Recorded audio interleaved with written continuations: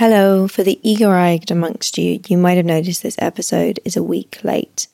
We decided against posting this last week because of the turmoil around the US election, and we also felt it was appropriate to share it this week in the aftermath of that election, because this episode tries to grapple with some of the fundamental issues underneath our increasingly divided and tribal political landscape in the US and arguably around the world. So I hope you take something from this episode as we reflect on what our global consciousness is going through and where we might want to take it in the future.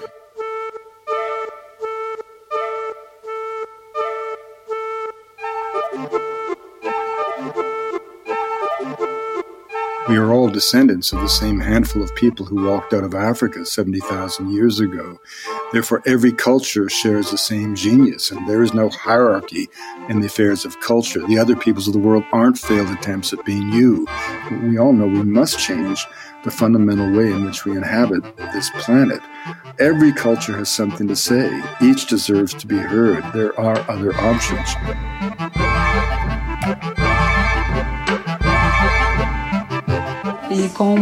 Our culture brings out the traditional, but also the modernity. The modern is represented by the new musical instruments, the new dances, the way we make our rituals, and also represented by the women empowerment.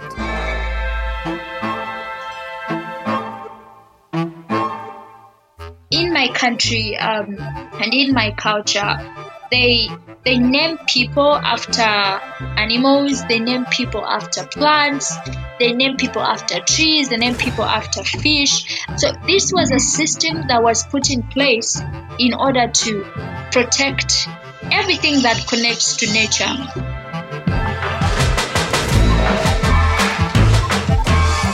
The work for me is about deep listening, and this is something that as a people we have lost the art of, spending hours in the company of somebody sharing their life and their songs and listening to them slowly tell this world.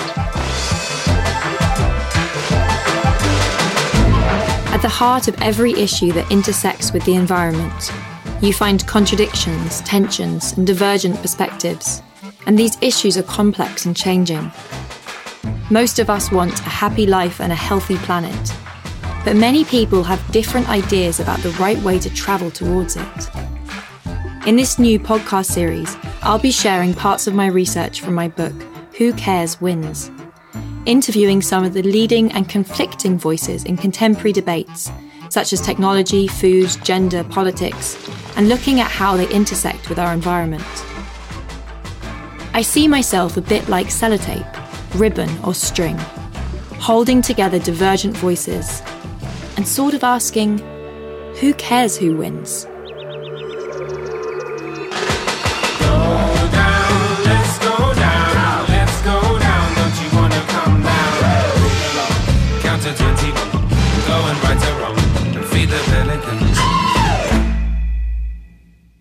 In this episode, I will speak to an anthropologist, Indigenous communities, and a folk song collector to try and better understand the cultural, political, and social forces that have shaped our present system. And I'll also explore alternative visions that we might take inspiration from. System change is often chanted like a mantra, but what exactly does the system mean? The roots of our system run much deeper than the laws and the institutions we've built. These structures emerge as symptoms of the collective stories we tell and retell ourselves. Instead, it is the values, metaphors, and beliefs that fundamentally underpin our society's relationship with the world, and these beliefs are constantly shifting. Whether, for example, we believe that most human beings are good and to be trusted, or are barbaric people to be civilized. Whether we believe in a natural hierarchy between species or even between people, or whether we believe hierarchy is something culturally imposed on difference. Whether we believe we owe our fidelity to the earth, or that the earth is ours to own. Whether we believe in the American dream, or whether we listen to the dreams of the people who've lived for tens of thousands of years on the land that we now call America. The anthropologist Wade Davis sees the confluence of the Trump presidency and COVID as a historical turning point for the world in terms of the shift of empire. Wade has dedicated his life to documenting and trying to understand the breadth of cultures around the world, sharing his insights through books such as One River, The Wayfinders, Into the Silence, and most recently, Magdalena. In response to the COVID crisis, Wade wrote an article that was quickly shared hundreds of millions of times, titled The Unraveling of America, which explored this moment we find ourselves in and what it might mean for our future. You know, I've been asked to speak about COVID by many people, and I didn't really feel I had anything novel to say until I kind of just realized that COVID was not a story of medicine at all. It wasn't really a story of healthcare, even morbidity and mortality. It was really a story of culture. In what sense? Well, in the sense that the long-term impacts of it were to be cultural and historic. The adaptations that the COVID reality were going to call for and provoke, all these were just petty inconveniences that we would readily adapt to. But what will not change was that I sensed was the absolutely devastating impact this would have, the kind of catalytic impact it would have historically on the balance of power in the world. And it struck me that this was the unraveling of America. Americans woke up to the fact that 2,000 of them were dying a day. They were living in a failed state ruled by a dysfunctional government, at the helm of which was a kind of buffoon of a president who was advocating the use of disinfectants to treat a life-threatening pandemic disease that he intellectually could not begin to understand. And as frontline workers at healthcare centers across the country awaited emergency airlifts of fundamental supplies from China, the hinge of history kind of opened to the Asian century. And so you feel very confident that this will be the kind of the linchpin in essentially the empire moving back towards China? All empires are born to die. Every kingdom fails to anticipate its own demise. You know, the 15th century belonged to the Portuguese, the 16th to the Spanish, the 17th to the Dutch, the 18th to the French, the 19th to the British, and clearly the 20th to the Americans. I mean, the British Empire, for example, reached its greatest geographical extent as late as 1935. You know, Brits were swirling their gin and tonics in clubs all over the world in that year, quite unaware that the empire probably had faded by the Diamond Jubilee in a serious way. And by 1935, unbeknownst to the British, the torch of history had clearly passed in the hands of America. In 1940, for example, the United States was in fact a demilitarized society. Portugal and Bulgaria both had bigger armies. The country reversed itself and overnight became the true arsenal of democracy, as President Roosevelt promised. And it really did save civilization as we know it. Russian blood and industrial might of America. And the scale of that might, Lily, is simply hard for people to believe today. The Detroit Arsenal, one factory owned by Chrysler, produced more tanks than the entire German Third Reich. And in the wake of the war, with Europe in ashes and Japan prostrate, the Americans, with about 4% of the global population, generated 50% of the world's economy, making 90% or more of the world's automobiles. And that incredible affluence and dominance allowed for a treaty between capital and labor that gave us a weekend. It gave us a working middle class, the idea that a man with limited education could support a family, buy a house, buy a car, look forward to his kids going to good schools, incidentally, that were brilliant in part because of the subservience of women. You know, young women of even your generation, Lily, forget that it really was true that in the 1950s, the only opportunities for women were teaching, secretarial, nursing. And so our schools were led by women who today would be running corporations or serving on the bar or on the bench. And that vibrant middle class was also based on an economic system. Even though it's often said to have been a golden age of American capitalism, it resembled Denmark more than the America of today. You know, there's a 91% marginal tax rate for the wealthy. The average CEO, including my father-in-law, who at that time led Bell & Howell Company, a big camera maker, his salary would have been maybe 20 times that of one of his white-collared staff employees. Well, today that chasm would be more like 500 times. And today the top 1% control $30 trillion of assets, and the lower half of the American people have more debt than assets. The top 3 celebrity billionaires have more wealth than the lower 160 million Americans altogether. And so one of the things that broke down was that social contract, that promise of America. And the roots of all of America's dilemmas today are less political than issues of fairness. There's a deep sense in those, for example, who support President Trump, that life has been unfair. Something's been taken for them, which is one of the reasons that the economic frustration is conflated with resentment for the very social movements that grew out of the 1950s that most of us would think of as being very progressive, whether it was the fact that women went from the kitchen to the boardroom, people of color from the woodshed to the White House, gay people from the closet to the altar. So even as America came out of World War II, celebrating the individual with this incredible excitement, the kind of the image of Jack Kerouac on the open road, which gave us all this sort of sense of freedom and mobility, it also meant the progressive breakdown of community. We on the left don't necessarily like to acknowledge it, but the family went to hell. Divorce rates soared over 50%. Obsession with the workplace and career, slogans like 24/7, meant that children are left at home. America in decline consumed 2/3 of the world's antipsychotic, antidepressant drugs. The highest cause of death for those Americans under 50 today is not automobile accidents, as it always was, but abuse of drugs, crystal meth, and opiates in particular. A country that has come to define freedom as the individual's right to possess a personal arsenal of weaponry, trumping even the safety of children. The litany goes on. And, out of that came a gradual breakdown of the sense of community. The building of the wall along the Mexican border, which is sort of seen as a sort of act of patriotism by certain Americans, if you really think about it, is an act of treason. Because what is treason? It's not simply the sharing of state secrets with a mortal enemy. It's acts that betray the very heart, soul, and strength of a nation. Those words carved onto the base of the Statue of Liberty really do mean something. To bring us your huddled masses. Well, when the huddled masses arrive at the American border today, their children are taken away from the mothers, placed in cages. Even the Trump administration admitted that 546 young children have not been able to be found who were separated from their parents. I mean, what does that say about the America of today?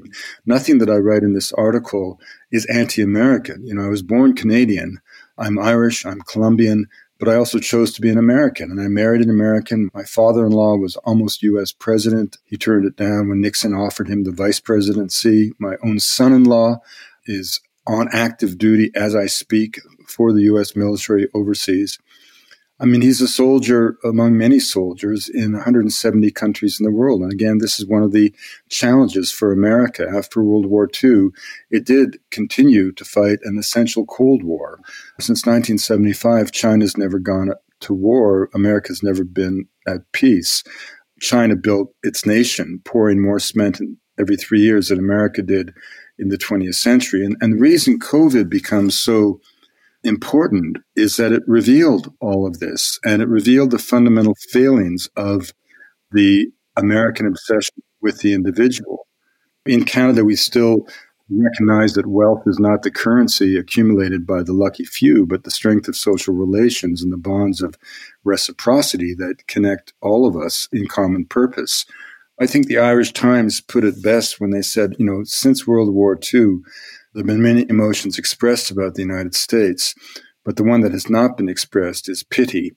And now when most of us from a vantage point of Canada or Europe look to America, that becomes kind of a sad, pitiful lament of nostalgia for an America that once was, an America that literally did save the world.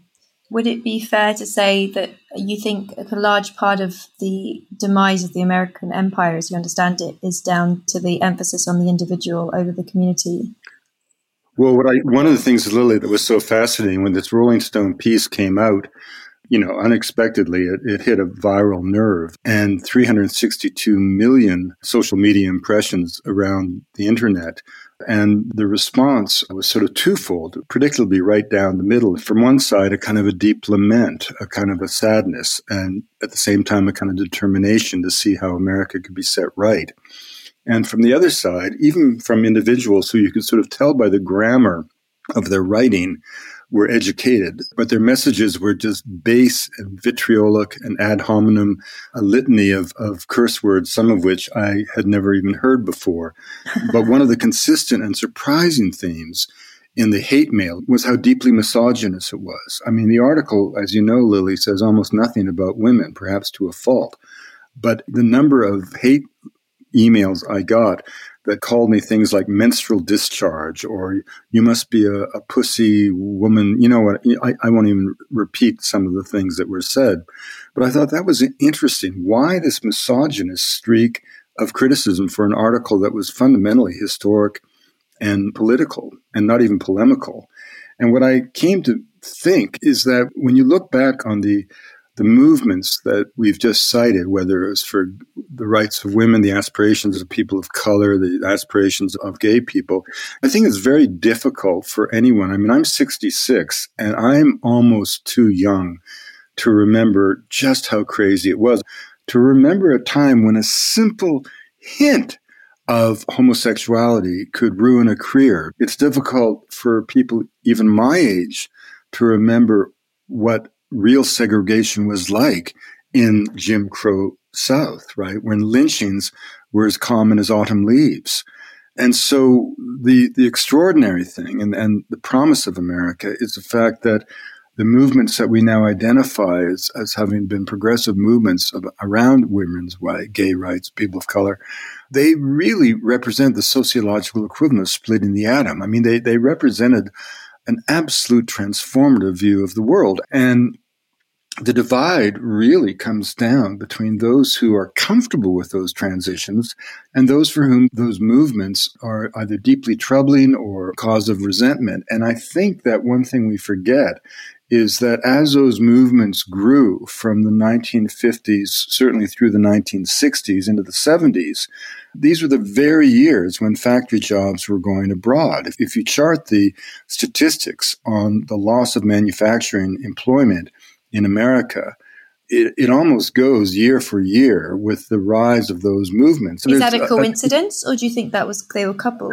I think it's a complete coincidence. But I wonder if they could be coupled, and I'm just speculating the other way around, i.e. that as America became wealthier as a consequence of globalization, that wealth enabled the rise of movements. There's a term you may have come across called post-materialism that argues when communities are more affluent, it actually gives them the space and the time to develop movements like environmentalism and feminism. I think that another way that would be fascinating, Lily, to reflect upon is where did these three movements come from? I'm an anthropologist and I take great delight in teaching first-year students. And one of the things I always say to them is if you look back on the values of your great-grandfather or maybe my grandfather, the kind of Edwardian certitudes about the nature of race, the nature of our relationship to landscape, the role of men and women in society. Not only would you disagree with many of the certitudes of that era, but you would find many of them morally reprehensible. And yet what we forget about is that before there could be social movements, there had to be some kind of shattering of those certitudes, some kind of intellectual grounding. These contrarians were mostly women. Margaret Mead, Ruth Benedict, who famously said the purpose of anthropology is to make the world safe for human differences. Zora Neale Hurston, Ella Deloria, Gregory Bateson. And these were people who, inspired by Boas, were saying, wait a minute, race is an absolute social construct, nothing to do with biology. These were people who were saying, wait a minute, a family can be one man and two women, or two women and one man, or any combination at all, and for a family to be a good family, all you need is love in the household. They were the ones who anticipated the revelations of genetics by several generations to say that we are all descendants of the same handful of people who walked out of Africa 70,000 years ago. Therefore, every culture shares the same genius, and how that genius is expressed is simply a matter of choice and cultural orientation. There is no hierarchy in the affairs of culture. The other peoples of the world aren't failed attempts at being you, failed attempts at being modern. Every culture is a unique answer to that fundamental question: what does it mean to be human and alive? Whilst feminism was raging in the West was still raging in the Amazon, with missionaries pouring into indigenous lands to convert and civilize the communities that had been nearly decimated through centuries of colonialism.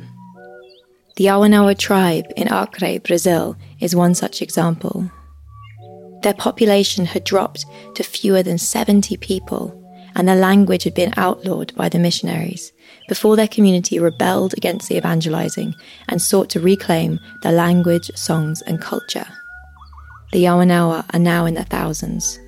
But something interesting happened during that process. When I met them in Brazil, they told me that the women who had arrived from the outside, the robber baron wives, the missionaries, had originally arrived wearing skirts, but at some point they started to arrive wearing trousers.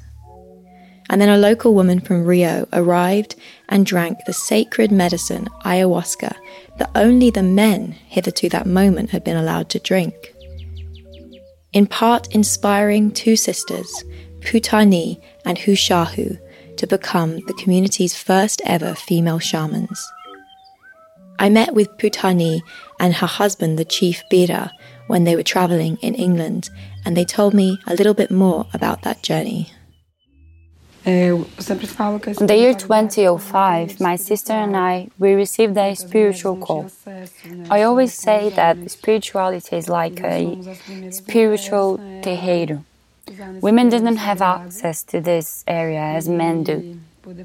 And we were the very first women to step on the sacred space, to go through the spiritual process, to follow the diet from a very sacred plant. No water, no sweets, no sex. It is a full isolation outside of the community, and we need to follow this plant's diet for 1 year. It will be done only by men, because it is a very strict and hard process. And then my dad, Tonhokuru, the Pajé, and Tata were the shamans who've opened this door for us. After we went through this process, we brought strength and enhancement to our culture, to our traditions. And we brought empowerment to the women, to the children, to the young ones. I'm not a feminist, I don't like this word. I guess that a woman says she's a feminist. She wants to be more than men. She wants to be superior. But I think that men and women have both their own individual value. There is no such thing as men are better or inferior than women, and vice versa. I believe that women should be side by side, balanced in terms of thinking, of working, of the duties and splitting of the duties. The women once wouldn't be even heard.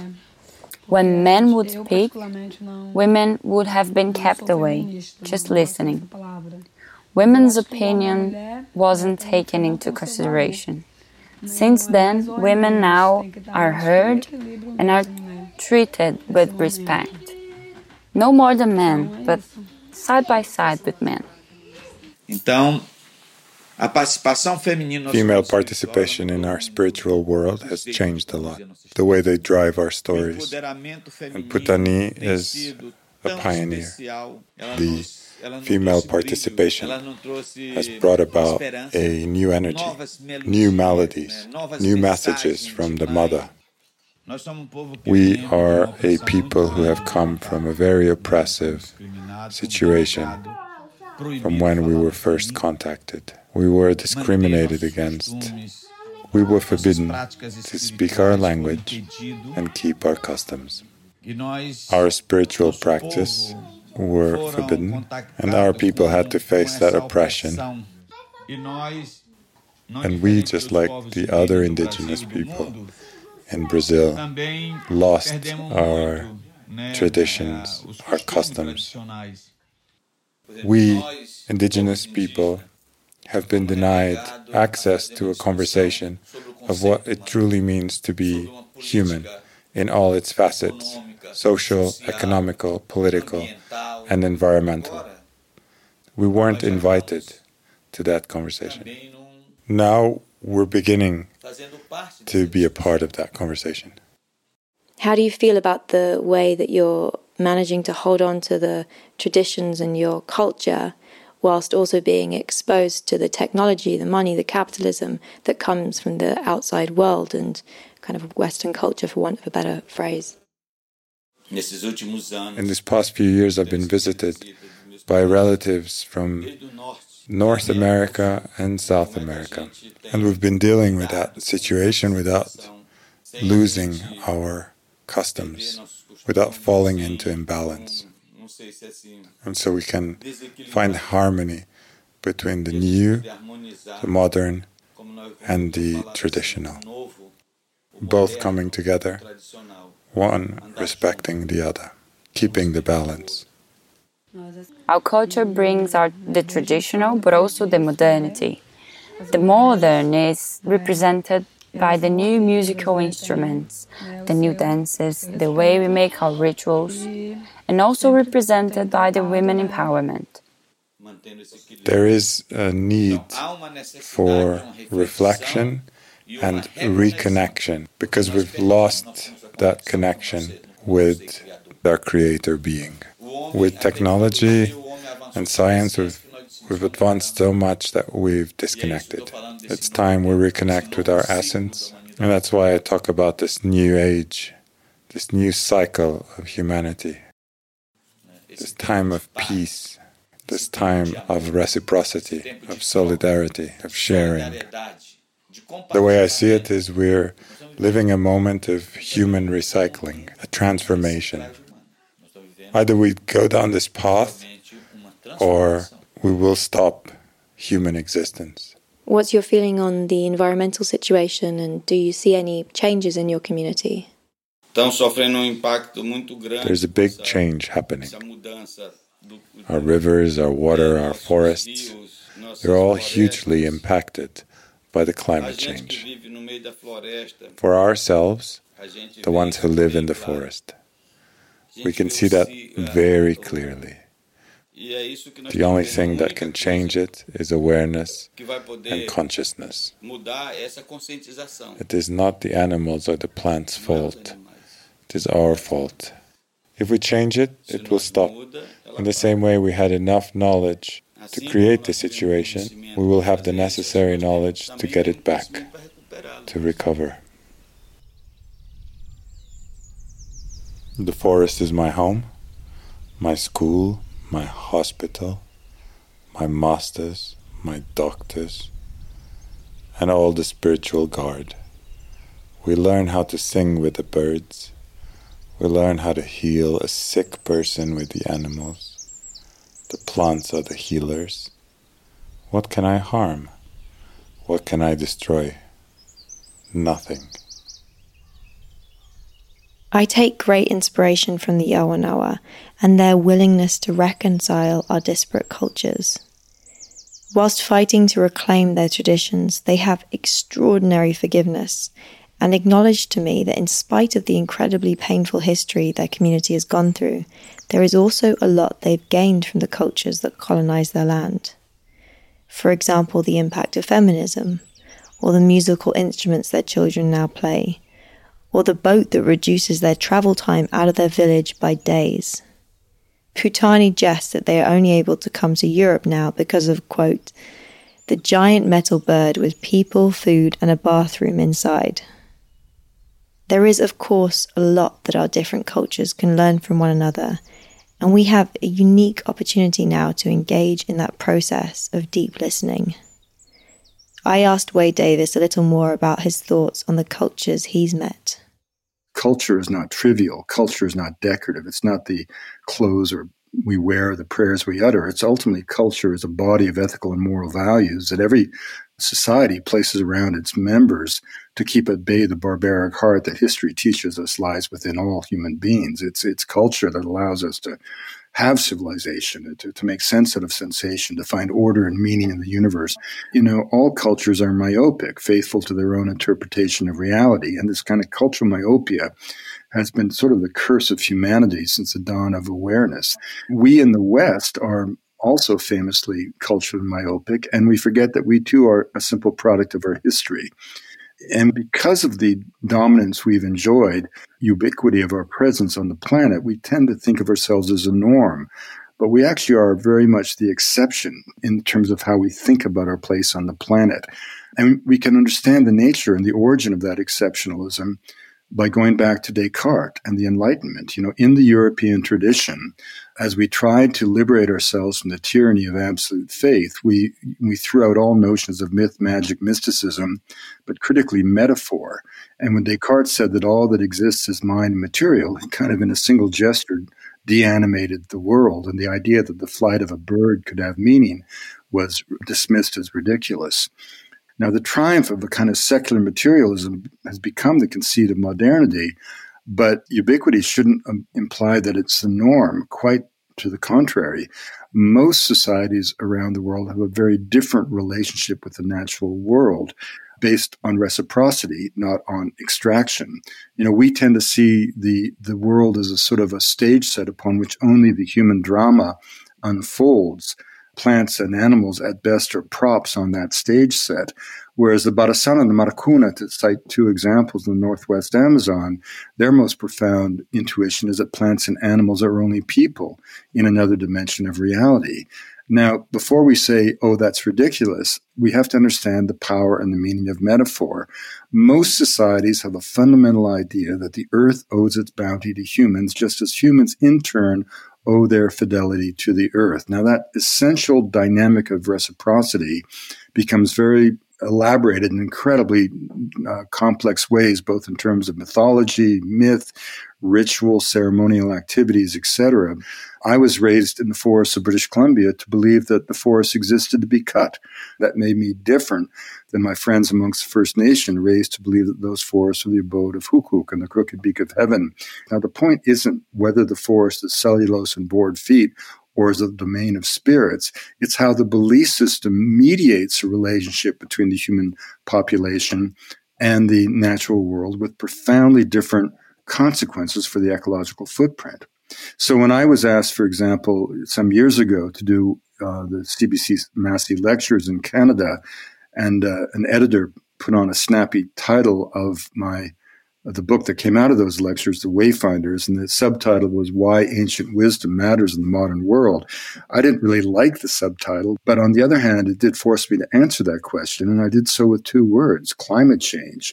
We all know we must change the fundamental way in which we inhabit this planet. Every culture has something to say. Each deserves to be heard. There are other options. And what I mean is that the very existence of these other visions of life itself, which are the norm, not the rarity, that's something we're already moving toward. I loved that book, and I take great inspiration from the fact that there are other systems and ways of seeing the world that we can take inspiration from. Do you worry about the decline of the ethnosphere? And are there ways you think we could better equip ourselves to listen and learn from Indigenous communities?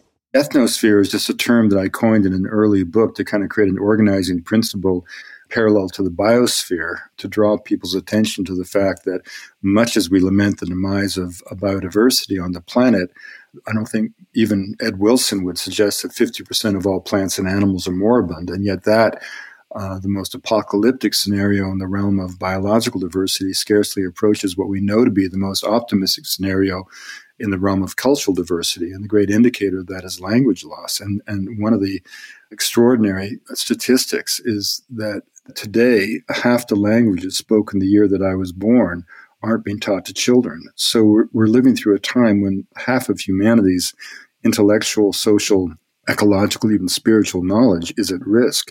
And this does not have to happen. all peoples everywhere are always dancing with new possibilities for life. These societies are not delicate. They're dynamic and living peoples who are being driven out of existence by identifiable forces. I mean, the remarkable thing is if you look around at the surviving terrestrial biodiversity on the Earth, a huge percentage of it is on lands that at least traditionally or titularly belong to indigenous peoples. So I wanted to ask about what you might have learned from the different ways that these communities perceive reality. I think the fundamental lesson I've learned from indigenous people is a different way of thinking about the earth. The idea that the Kogi and the Elder Brothers have, that their prayers maintain the cosmic balance of the world, that sense of, I mean, and again, I'm not taking these beliefs literally, although they're true beliefs. But what always interests me is the consequences of a belief. And if you really do believe that your rituals maintain the balance of the world, you're going to have a different attitude towards the world than if you believe the world is just there to be exploited. The tragedy of climate change is that indigenous people who played no role whatsoever in the creation of the dilemma. I mean, climate change has become humanity's problem, but it wasn't caused by humanity. It was caused by a narrow subset of humanity with a particular worldview. And in many ways, in terms of reference of their societies, they're doing more to combat it than we are. And we forget that for us, climate change may be a scientific challenge or a scientific debate in some quarters or an economic opportunity or whatever. But for people who believe that they're responsible for the well-being of the world, as many indigenous people do, climate change is a deep existential and psychological crisis. And you see this all around the world. Indigenous societies amping their ritual activities, desperately trying to do something. I've been with Inuit on headlands in the Arctic, and they look out at the rain and they just say, "What is this? This is not our weather." My friend James Sussman says nomadic communities are the most sustainable communities that have ever walked on the planet because, they coexisted with the natural world for hundreds of thousands of years. Is there anything that you felt inspired by when you spent time with nomadic cultures? Well, certainly in nomadic societies, they're in acephalous sort of egalitarian societies. It's a very different way of life. How do you measure wealth, given that there's a disincentive to accumulate any material possessions? Well, certainly in the nomadic societies I've been with, wealth is explicitly defined as the strength of social relations between people. Because if those relations fray, everybody suffers. I mean, if you think about it, if you're a hunting and gathering society and you've got a small nuclear family group of, say, 3 men, 3 women, a bunch of kids, well, if I don't get along with the 2 other men such that I have to split, that means that night, by definition, my children have a 2/3 less chance of eating. So one of the things you see in hunting and gathering societies is a very strong pressure for social solidarity and consilience. So, for example, in the Inuit, you would never have swear words. You would never, in the language Nuptatuk, you would never speak badly of someone. It's inconceivable. You express your displeasure by silence, right? Because nothing must be allowed to threaten the solidarity and thus the survival of the group. And in Penan society in Sarawak, where I spent some time, there's no word in their language for thank you because everything is reflexively shared. I once gave a cigarette to an old woman and watched as she tore it apart to distribute the individual strands of tobacco equitably, rendering the product useless but honoring her obligation to share. That's amazing.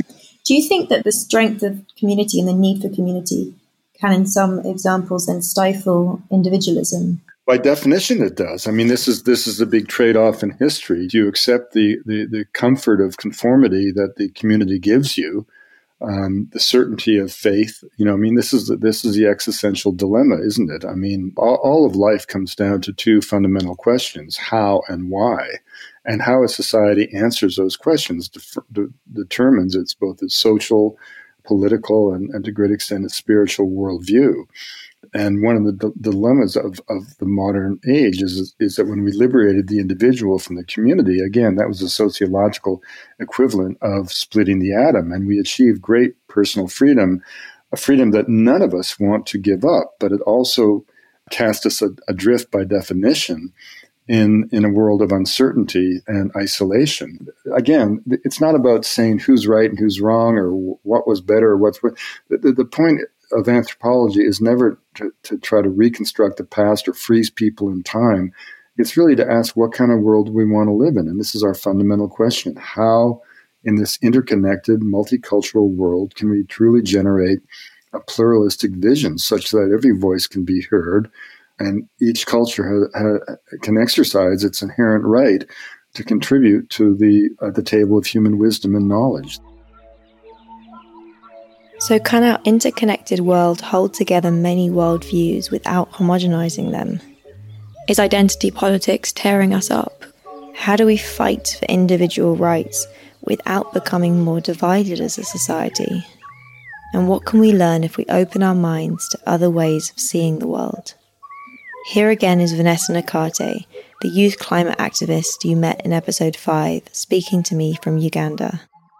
We cannot eat coal and we cannot drink oil. We will look back and realize that money is nothing if our life support systems have been destroyed. I believe that the climate crisis is as a result of colonialism, imperialism. I believe that there is an intersection between racial justice and climate justice.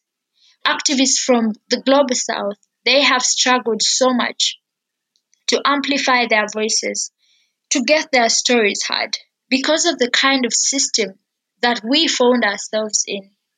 And when you talk about changing the system, do you have a sense of what that means and, you know, what we can learn from other communities, or what type of system change we could look to make? When I say changing the system, I believe that we are in a system that doesn't treat everyone in a just way.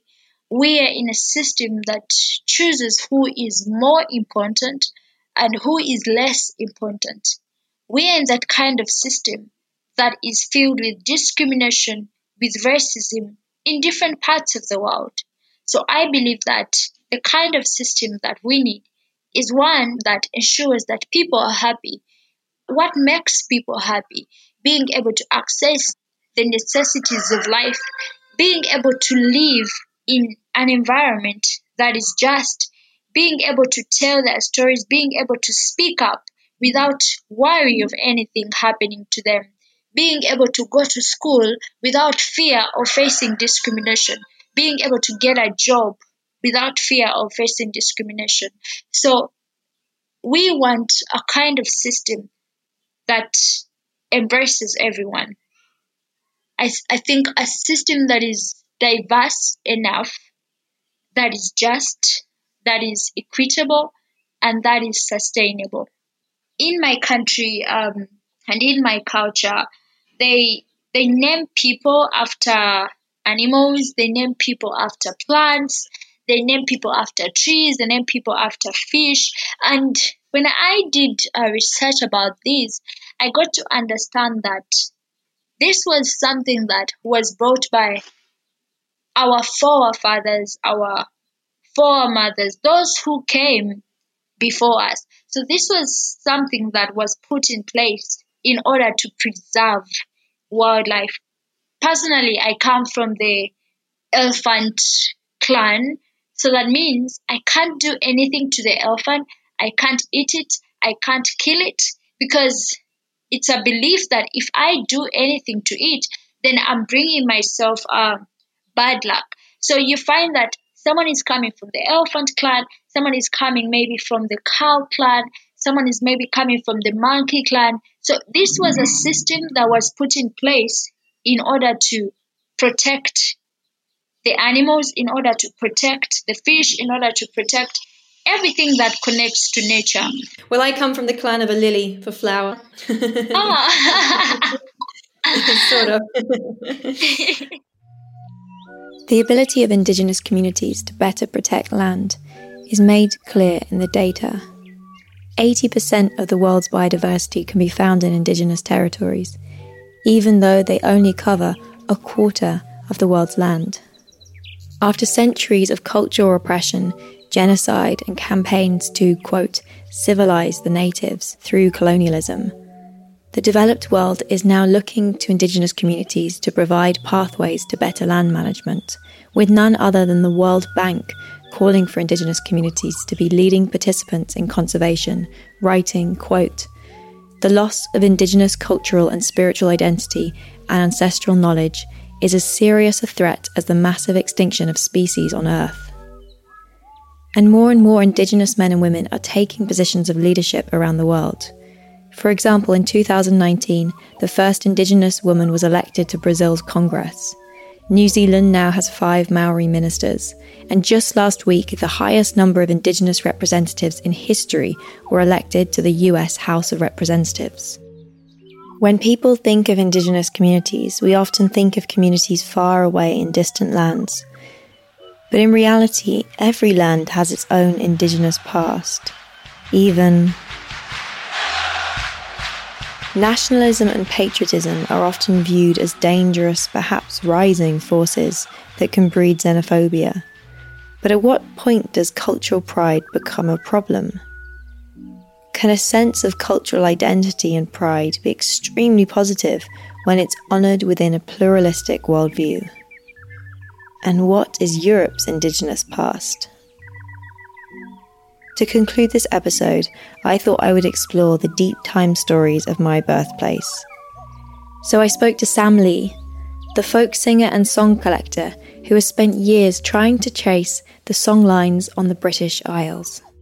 I mean, you and I know very well how wonderful and what a privilege it is to be able to learn from Indigenous tribal peoples from all around the world and the access we have now to a community who are willing to share their knowledge. But the word Indigenous itself is about nascence, it's about birth. And there's a writer who I'm very fond of called Robin Wall Kimmerer, and her book, Braiding Sweetgrass, talks specifically about this idea of, for Americans, of newly arrived Americans, of what that quest is to find a sense of indigeneity to their land. But also for us in the UK, what does that mean for a community so separate from our tribal past? But I think the important thing within all of this is the idea of localism and identity is so much about understanding, firstly, your landscape and your natural world, the species of trees, not just the names of these, of the plants and the animals, but understanding who they are as beings and what their role has been in that community of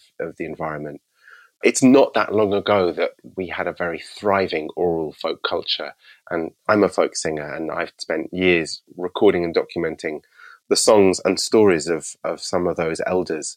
Some are alive, but many are in living memory. And within their memories are this incredible relationship to land and the ancient identities that have emerged out of that relationship with landscape. In the folk traditions of Great Britain and the oral culture that we have, there are hundreds of thousands of different folk songs. And in many ways, every one of them tells a little bit of that, is a part of that mosaic of what our ancientness is and who we are as an ancient people. Some of them go back to the 1800s, some of them go back to the 12th century. There are songs that I've learnt that are pre-Christian, that have really ancient roots to them. I mean, I'm particularly fond of the songs that sing of the birds or the environment, and there's a wonderful repertoire of songs that speak of the love of the natural world. And, you know, Sussex songs from Scotland, some of them speak specifically about a particular bird, and there are so many songs that speak of that bird in such a reverential way that it's not just a nice song, it's a devotional song, in the same way that the Yawanawa or the Kashanawa or, you know, the Kogi are singing their songs in praise of their land. Our songs are exactly the same. They're just a bit more familiar and obvious in our language. Can you maybe speak a bit to how you find songs? Because as I understand it, you encounter different gypsy cultures who have oral traditions. Is that correct? In the British Isles, there are still ancient people, elders who've grown up as the gypsy travellers, who mostly can't read or write. They grew up in caravans. They were born in caravans. They've lived their life round the fire, singing these songs, passing these songs down. There are elders who still remember that way of life. And finding them is not easy, but I managed to track down one of these, the tradition bearers.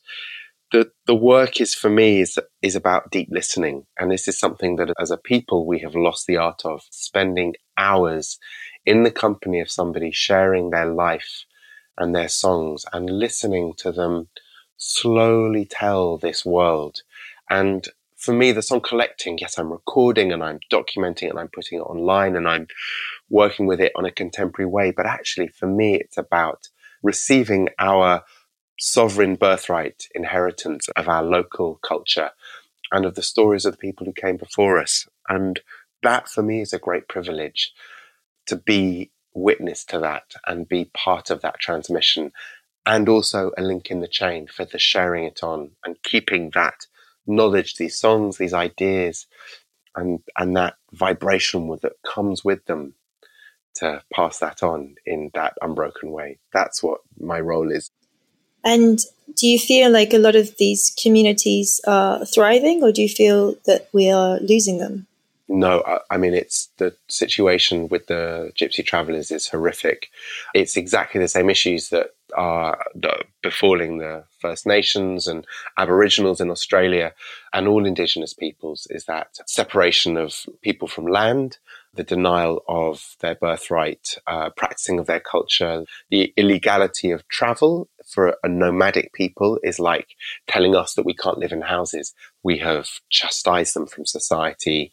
We have treated them with such low sense of dignity and respect that they are suffering from all the issues that any community that feels so bottom of the pile will feel.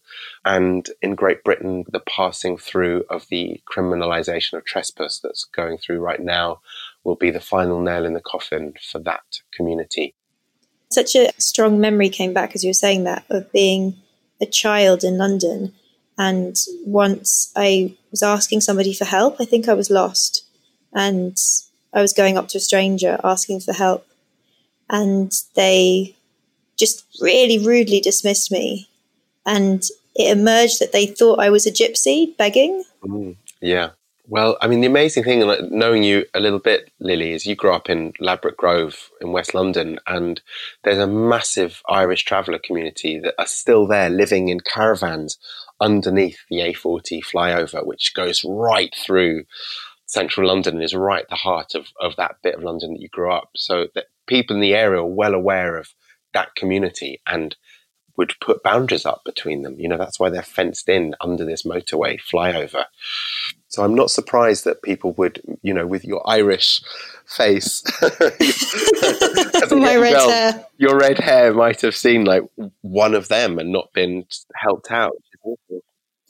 I don't want to put you on the spot, and feel free to say no, but are any of those older songs, are there any that you know off by heart that you could share? Many. I mean, what could I sing for you now?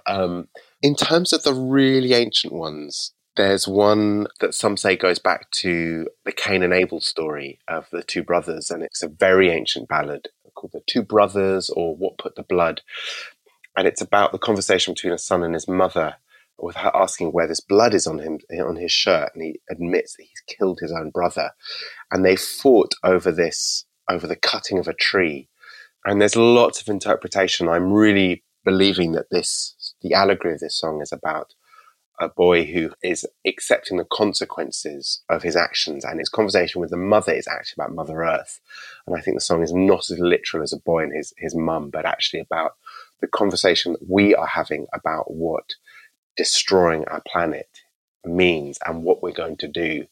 It's a song that has existed across the British Isles and Ireland, but it's unknown where it's from, whether it's Scandinavian in origin, whether it's pre-Celtic, going back to Pictish tribes, to the ancient tribes of this land. So we'll never really know, but there are versions of it that exist in other parts of Europe which suggest that it's migrated. I first heard that from my teacher, who was the last of the Scottish travellers. Sadly, it's a culture and a language that's almost extinct now, Stanley Robertson. And hearing him sing it, having heard recordings of it, and, you know, it being sung so many times on records throughout the folk revival in the 60s and 70s and 80s, and many people have sung it, but to hear it sung from one of those people, the tradition bearers, the the source singers, we call them, like dipping my cup into the deepest, purest well and drinking that water was like hearing no other song I'd ever heard. And that really it made a powerful mark that he was singing it for a very different reason than I'd ever heard song being sung.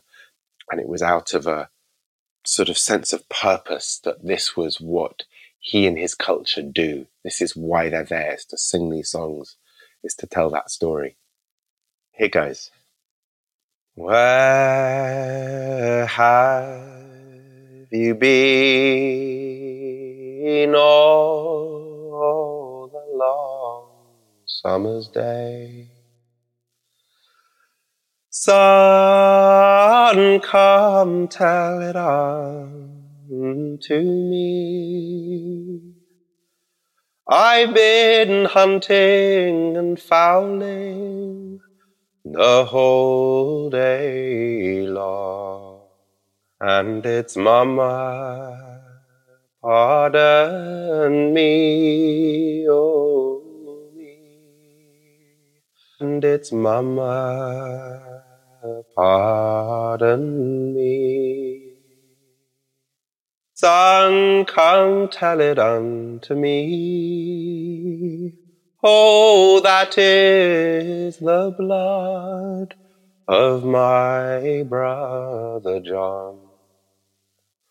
For he would not rule by me, and he would not rule by me.